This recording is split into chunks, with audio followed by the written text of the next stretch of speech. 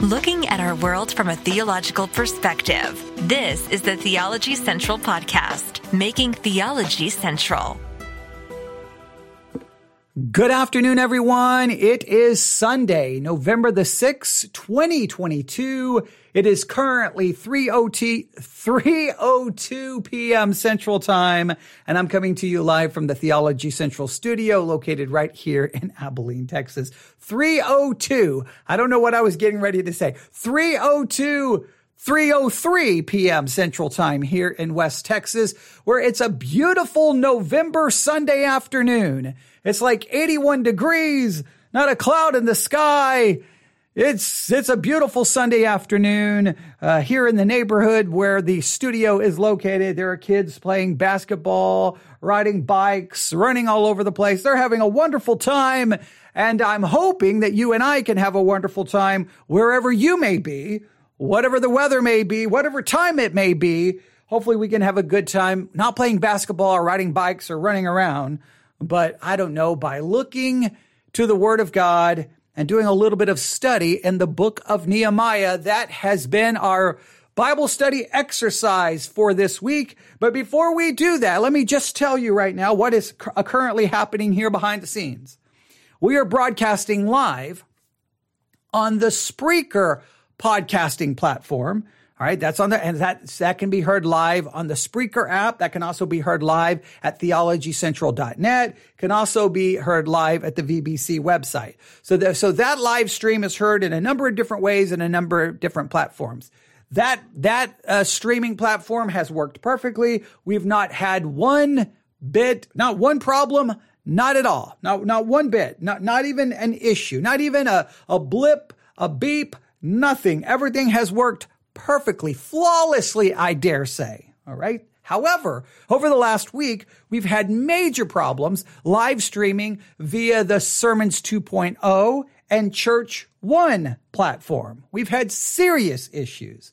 Well, today, the software that we use, they offered an update. We did the update. And currently, let me go look at the software.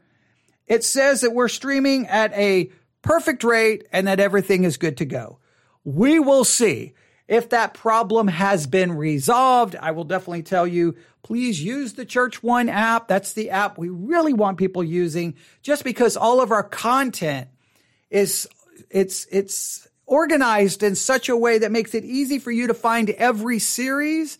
And not only that, the Church One app has clearly the best notification system. The Spreaker app, unless the app is open, you don't get a notification. Church One, you get the notification.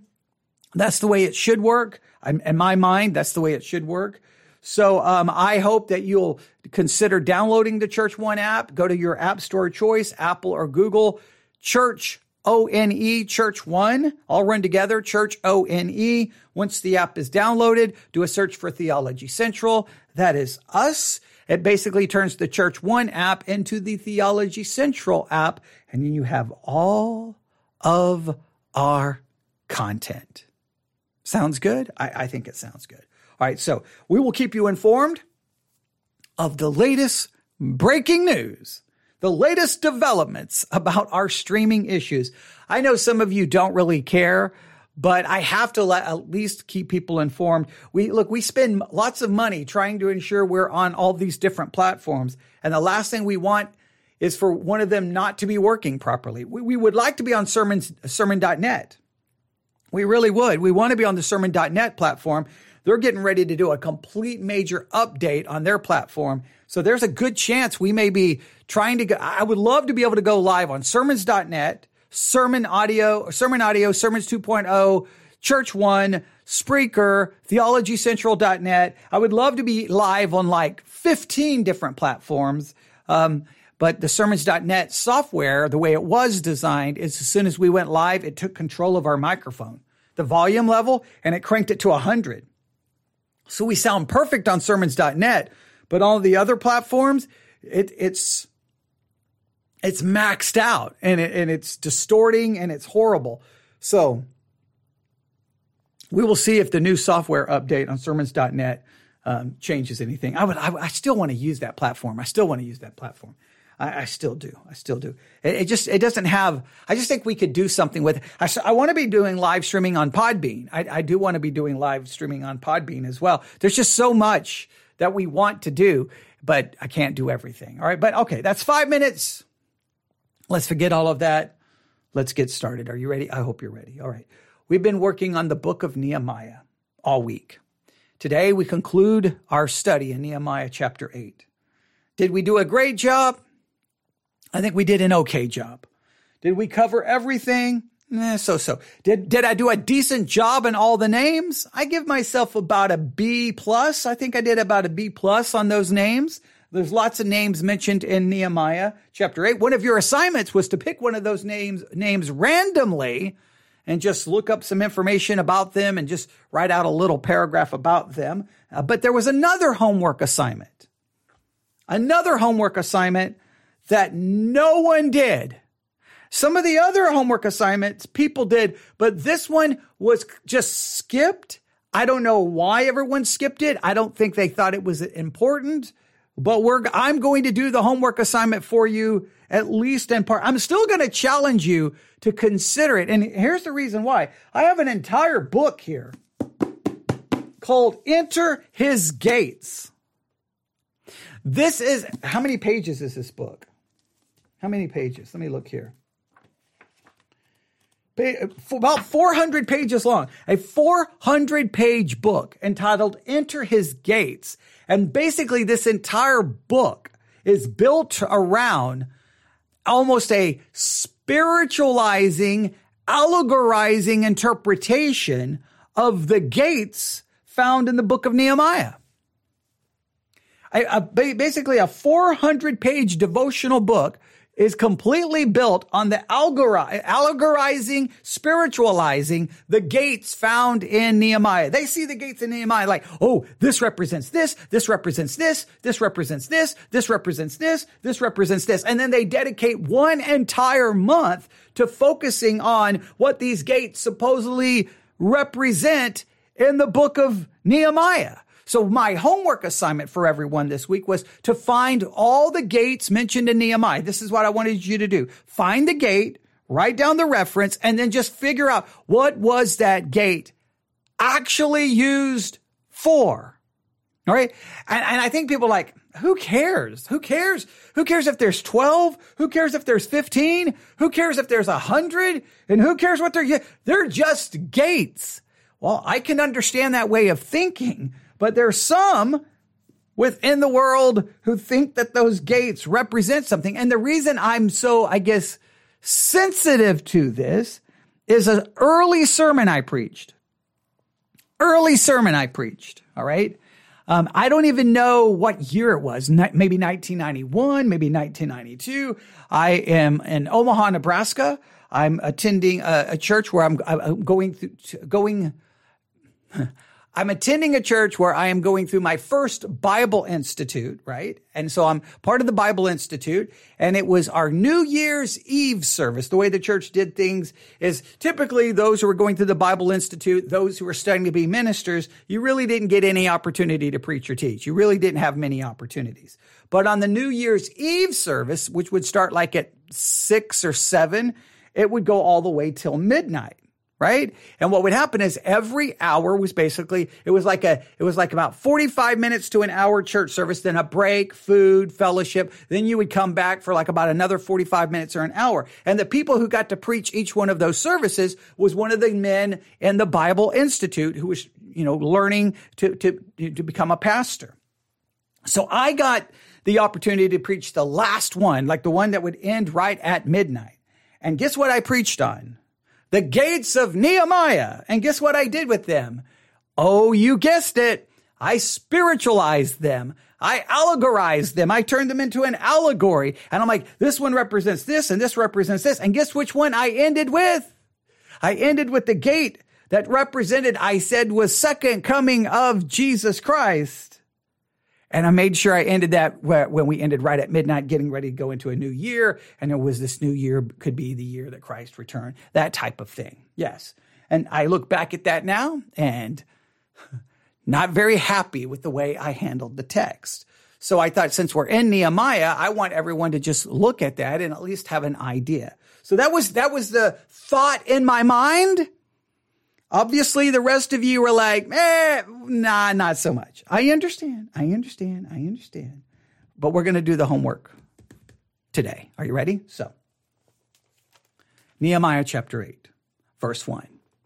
And all the people gathered themselves together as one man in the street that was before the, drum roll please, Watergate. Right, the Watergate. Now, that's what sparked the whole thing. As soon as I read that, I'm like, oh, the gates of Nehemiah. The gates of Nehemiah. Yes, this is what we need to talk about. So I'm going to open up the book,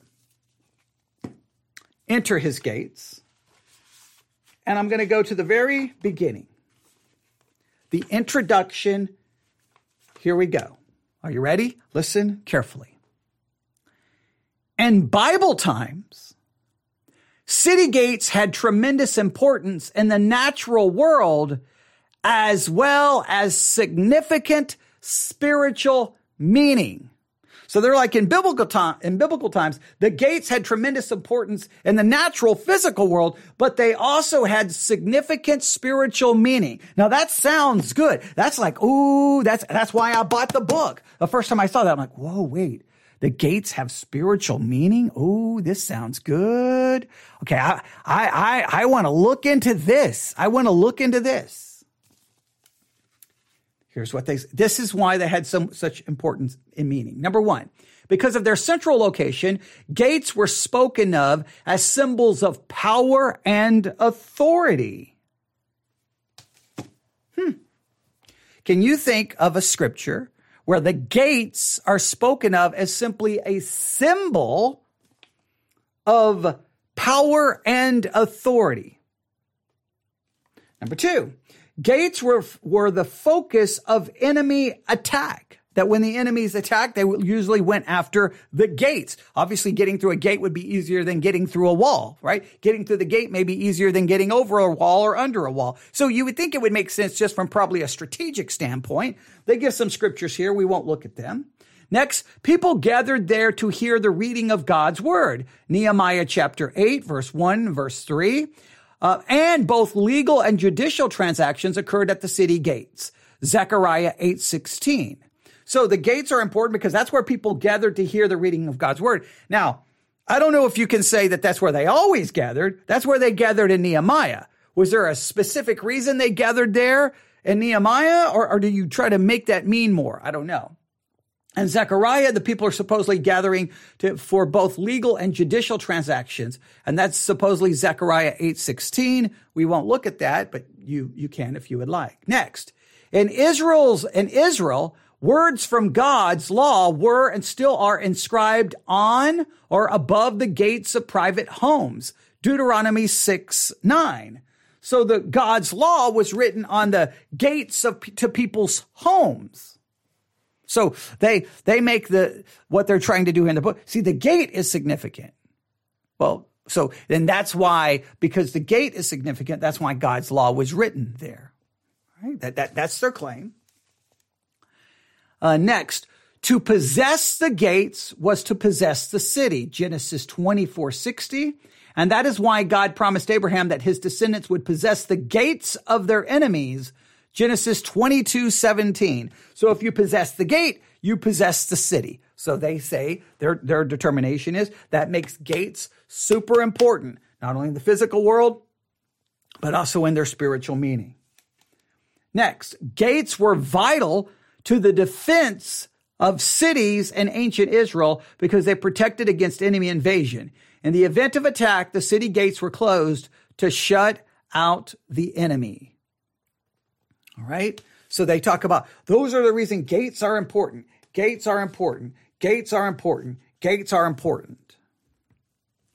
So then this is what they do. They say a lot of other things about gates. I'm gonna skip all of that and then just show you why they focus on certain gates in the book of Nehemiah. Here's what they do. God has set before us 12 months of the coming year.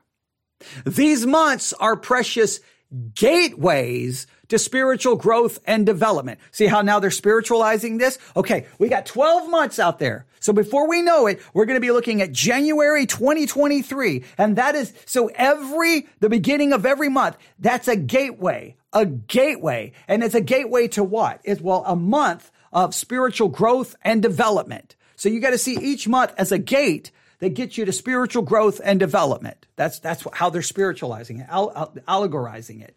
Each month during this year, we will strengthen in a different spiritual gate, or we will strengthen a different spiritual gate. So what they're going to do in this book, 400 pages long, is each month is going to be a different spiritual gate. In other words, the gates represent something spiritual.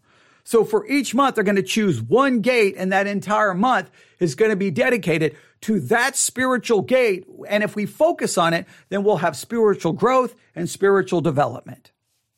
That's the concept of the book. Now, again, I was somewhat fascinated by it, thinking, wow, this is interesting. This is interesting. Now, sadly, I didn't give much thought to, okay, wait, is this what the text is actually saying? I looked at it more like, ooh, this could be a good year's worth of reading and discipleship and spiritual growth. And I didn't look at it. Well, wait a minute. Did this actually come from the text of Scripture? And here's what they do. Now, the first one, they don't take from Nehemiah. The first one they take from is from the book of Jeremiah, chapter 36, verse 10, which they call it the new gate. And they're like, well, obviously we know what the new gate is. It's fresh starts. So January is the month of spiritual new starts, spiritual fresh starts, spiritual new things. Now, why? In Jeremiah 36:10, and you can just add this as an extra bonus if you want. Why is it called the new gate? Because it was new? Did it represent something? I mean, what was it? Why was it actually called new, and what was it actually used for?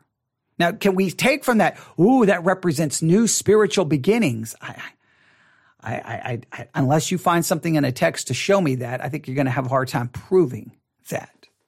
All right? So, Jeremiah 36:10, the new gate. Then February, they want us to look at the water gate. And guess where the water gate is found? Look at there. Nehemiah chapter 8, verse 1. And all the people gathered themselves together. It's one man in the street that was before the water gate. Now, the book doesn't go to Nehemiah 8. It goes to Nehemiah chapter 3. Nehemiah chapter 3.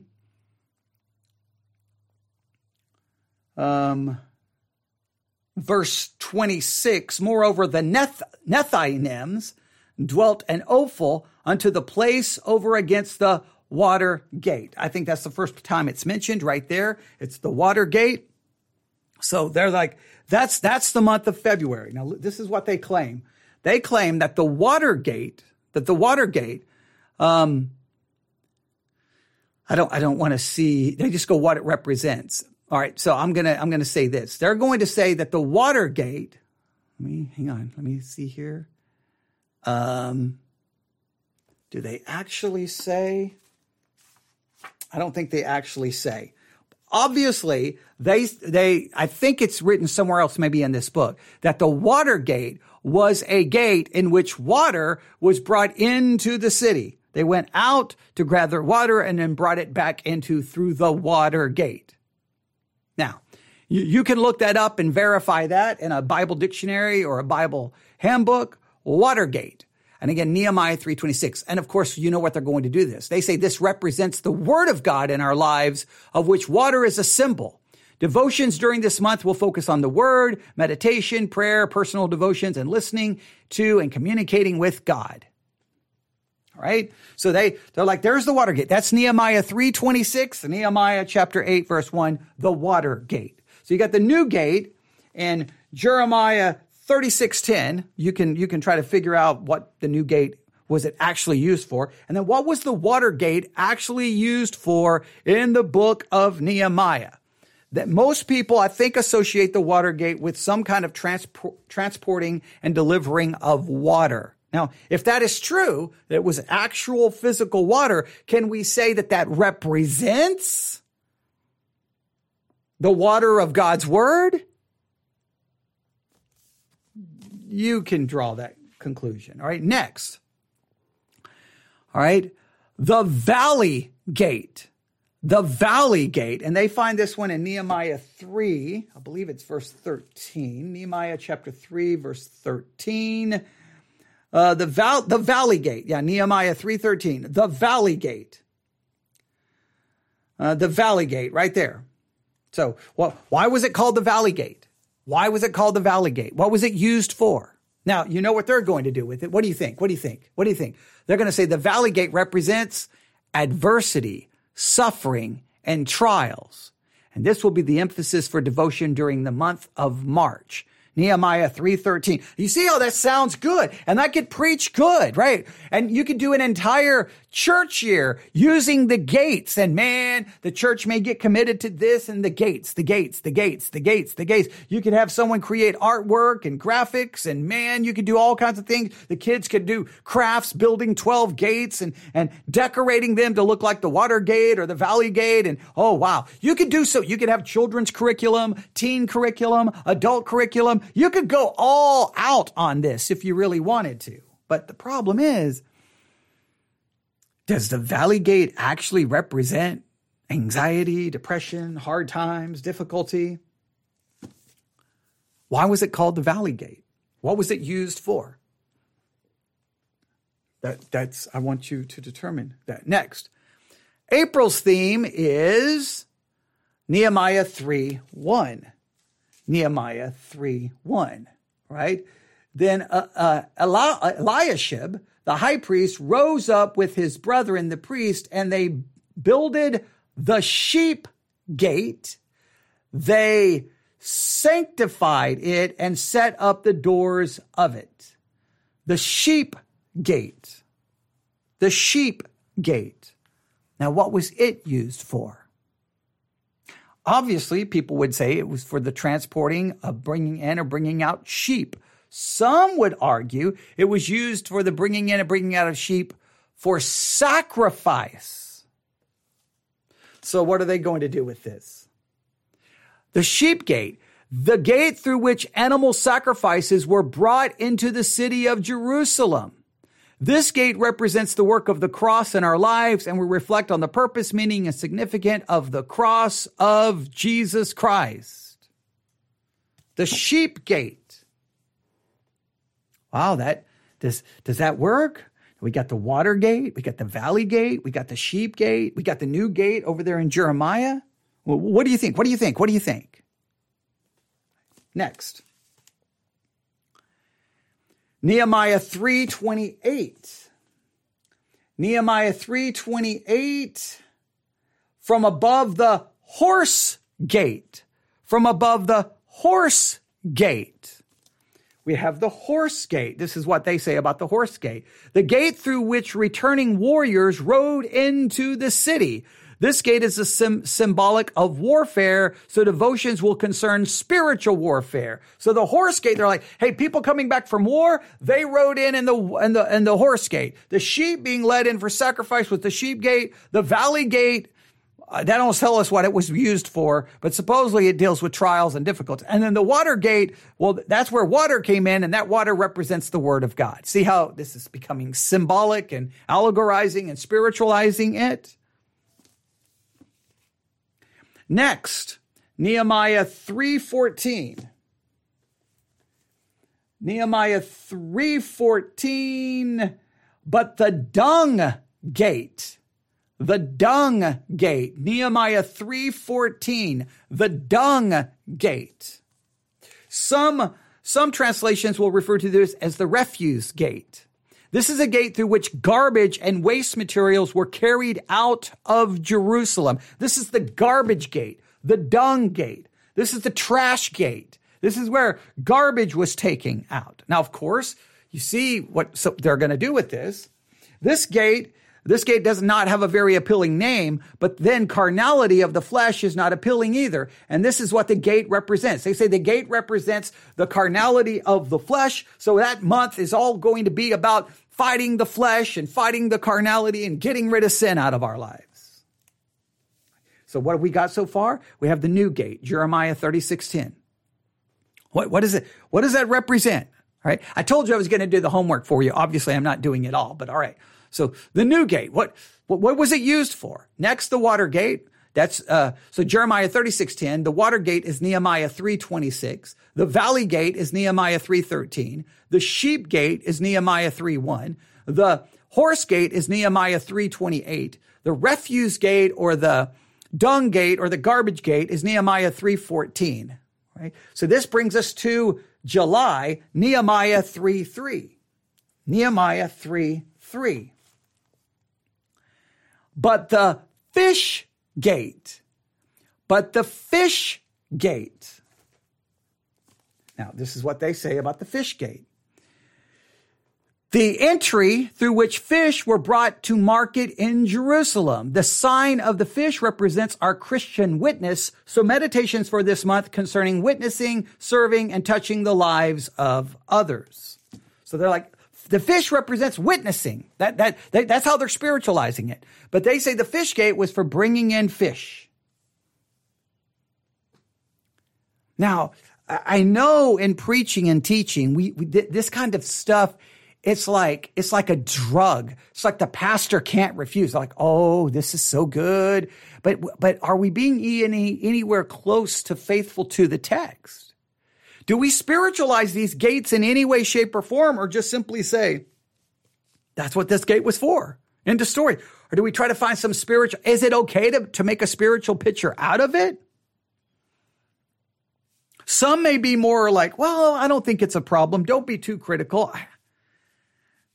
My thing is, you can spend a month looking at these things like the Word of God or adversity or the sacrifice of Christ or spiritual warfare or carnality. You can dedicate a month to each one of those topics.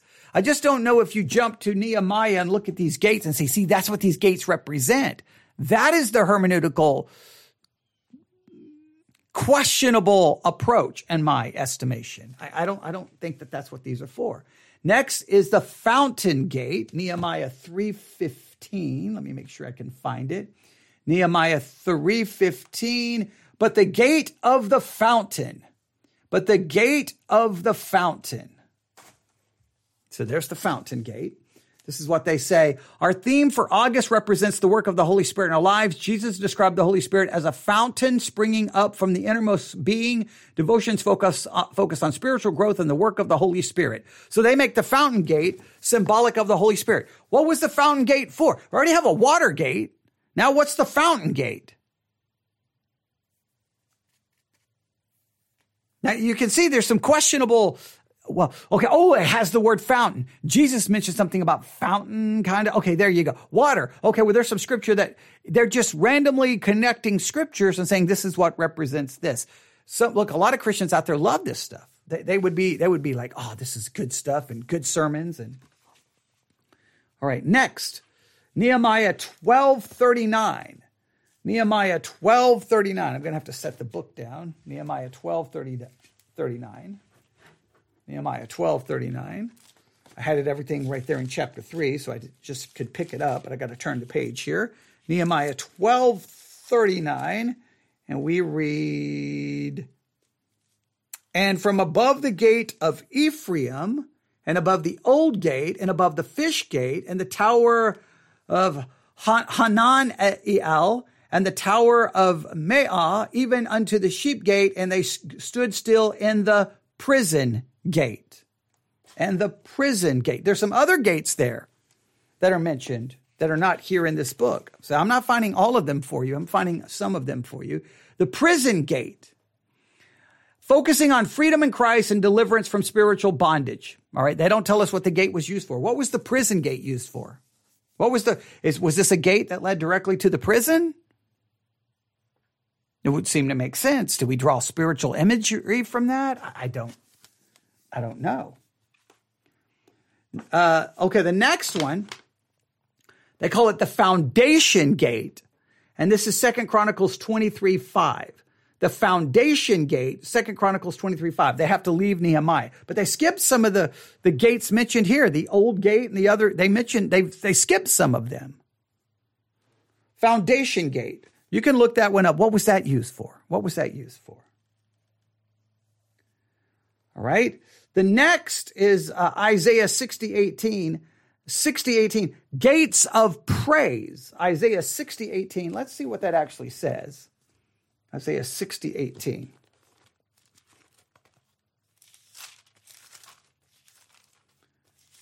Isaiah 60:18. 60:18.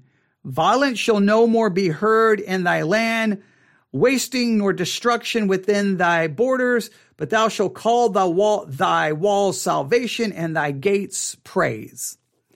That's not actually talking about, I guess, yeah, we'd have to do a lot there. All right, they call it the gates of praise. All right. And then the last one is Nehemiah 3:31. Nehemiah 3:31. Let's go back to Nehemiah 3:31.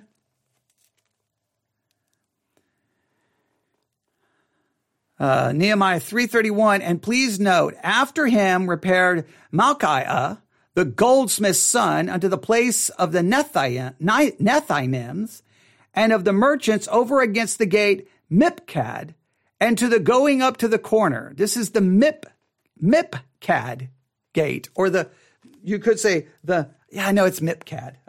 I guess you could say Mifkad. Maybe you could say Mifkad. I think it's Mipkad is the way you say it. The Mipkad gate. The Mipkad gate. What in the world is that? What was the Mipkad gate? What was it for? Now they claim, this is what they claim in the book, that the Mipkad gate, that Mipkad means to review.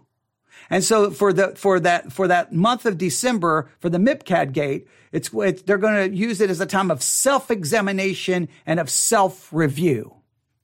I don't know about that. Now you please note, they borrow from the book of Nehemiah for most of the gates, but they left Nehemiah, I guess you'd think they would want to talk about the old gate or some of those other gates, but they left it out. I still challenge you to find all the gates mentioned and look up what they were actually used for. But because I want you to just see right here. Here's one example. Here's one example of how these gates are used in a lot of the evangelical world. In fact, let me challenge you to do something. Let's do this. Let me look here. I could be wrong, but let me look here. I'm going to go to search. It's going to type in gates. Gates. Let's see what shows up. Okay, the gates of Jerusalem, the gospel in the gates, guarding the gates. Those are different series. So there's multiple series. If you go to Sermons 2.0 app, you've got the 10 gates of Jerusalem, repairing the gates, open the gates, biblical gates, guarding the gates, the gospel in the gates of Jerusalem. You've got multiple sermons on the gates. I guarantee you that 90% of these, if not 95% of these sermons, is going to straight up spiritualize them, allegorize them. And I want you to determine, is that an accurate way of handling it? I want you to be familiar with all of the gates in Nehemiah, mainly Nehemiah. Get a list of those gates and what were they actually used for? Because look, if you can find one that was actually not used for what they spiritualize it to represent, well, then it can't represent something the gate wasn't even actually used for. Like, it would be hilarious that, like, the water gate didn't have anything to do with water. Okay, well, that destroys that. The fountain gate, that had something to do with it. The dung gate or the prison gate or the fish gate. It would be fascinating to find out, wait a minute, no. You're making it represent something it wasn't even used for. We've got to get the actual facts about each gate and make sure there's agreement upon it. Then we can challenge ourselves. Okay, what can I actually do with it? How far can I take that? I would challenge you, grab the Sermons 2.0 app. Just type in the word gate and start listening to random sermons. And let me know what you find. You know what we're going to have to do? We're going to have to review some of them. We're going to have to review. We're going to do some sermon reviews on gate sermons. Gate sermons. Gate sermon review. That's what we're going to do. Okay. If Watergate was a scandal, the Gate sermon scandal, all right? The great Gate sermon scandal. Because the Sermon Gate scandal, did that work better? Because I just think that I think people lose their hermeneutical minds with this stuff. I did. Now, to be fair, I will argue it was my first Bible Institute. I hadn't even completed the Bible Institute. They were supposed to be the one teaching me how to preach. They're the ones supposed to be teaching me how to do hermeneutics. But guess what? Everyone loved that sermon. They loved it. I got so much like, wow, that was awesome. You ended that right at midnight talking about the second coming. Wow, that's really, that's awesome. That's great. That's wonderful. Yeah, but you know what? It doesn't matter how much praise you get for a sermon. Was I true to the text of Nehemiah when it mentions these gates? I just chose the gates and I just went full blown. This is what it represents. Who cares about Nehemiah? Who cares about Nehemiah? Who cares what it means to did those people go when they're carrying water through the water gate, if that's what it was actually used for? Oh, this represents the word of God. Oh, that fish gate, that represents my witness. Oh, there's the horse gate. That represents the spiritual warfare. Oh, there's the valley gate. Makes me remember. I don't think that they would have saw them as a literal gate that didn't represent anything. Okay, right? I mean, am I wrong? Now, if the text indicates, wait a minute, something's going on here. Something's going on here. I think there's some spiritual imagery going on here. Okay, well, then we'll have to prove that. But you've got the Sermons 2.0 app. Man, use it. When you're doing extra research, use that Sermons 2.0 app. That took me 5 gates, and then boom, I've got 7. I've got all kinds. And look what this one called the biblical gates, the water gate, the fountain gate, the despised gate, the valley gate, the old gate, the fish gate, and the sheep gate. Oh, I know where I'm telling you know what they're going to do there. You know what they're going to do there. You know, it's written in stone. I guarantee you, they went straight with the way this book went. And I'd be curious if this book influenced it.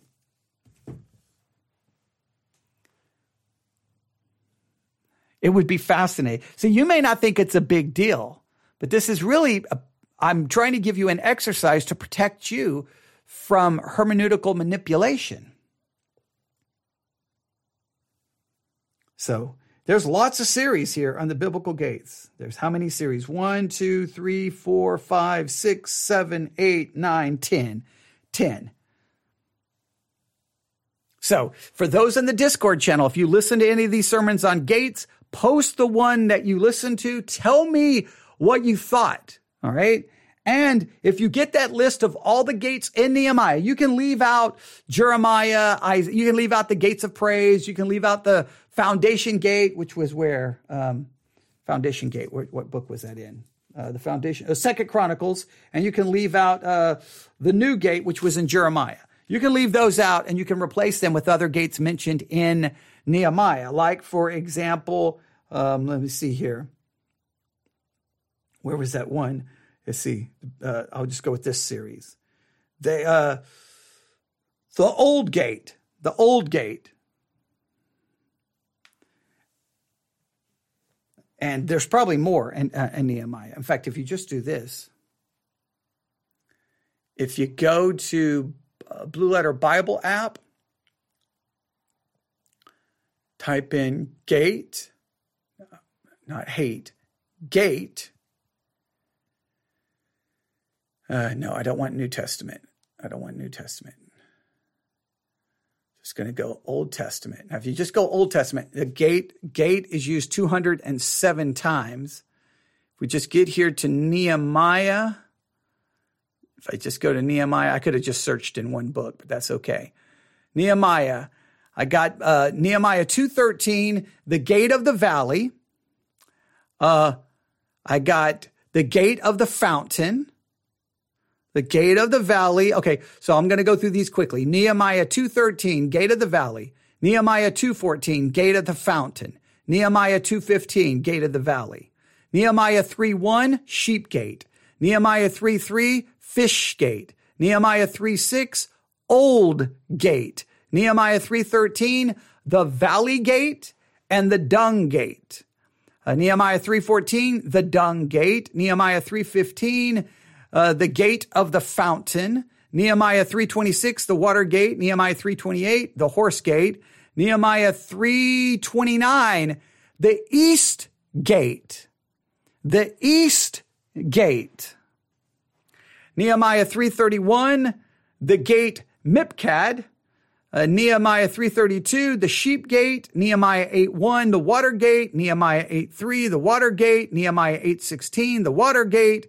Nehemiah 12:31, the Dung Gate. Nehemiah 12:37, the Fountain Gate. Nehemiah 12:37, the Water Gate. Nehemiah 12:39, the Gate of Ephraim, the Old Gate, the Fish Gate, the Sheep Gate, and the Prison Gate. And then that's it. That's all the gates in the book of Nehemiah. So I just gave you all the references.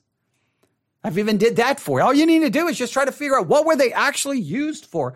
And I don't have, if I had a Bible dictionary up here, I'd probably do that for you as well. But once you figure that out, that may destroy some of the spiritualizing right there. Because if you're going to spiritualize it, it's got to be connected. But even if it is connected to these things, what freedom do you feel in going that direction? I mean, people already do crazy things with the book of Nehemiah as it is, right? I mean, I don't think people even preach the book of Nehemiah anywhere close to how they should actually preach it. They make it represent everything dealing with us. So I guess it would be common for us to make all the gates about us as well. All right, there you go. That can kind of that will be your kind of concluding work on the book of Nehemiah. I know I've already given that homework, but I wanted to circle back to it because I didn't want anyone just to go, yeah, not going to worry about that. Please, please, please, please, please. Because this, I'm not saying it's the biggest issue in the world, but wasn't it fascinating that I could go to Sermons 2.0, just type in gate and immediately gate or gates and find series, which clearly did what I've just spoken of. So we need to, my job is to equip you so you're not tossed to and fro with every wind of doctrine. And my job in the Bible study exercise is to get you actually studying the Bible so you are protected from the spiritual abuse and twisting of the text. All right, there you have it. You can email me, newsif@yahoo.com, newsif@yahoo.com. That's newsif@yahoo.com. All right. Okay. Thanks for listening. We'll be back soon. We got a sermon review to finish. We got lots to do. So thanks for listening. Everyone have a great day. God bless.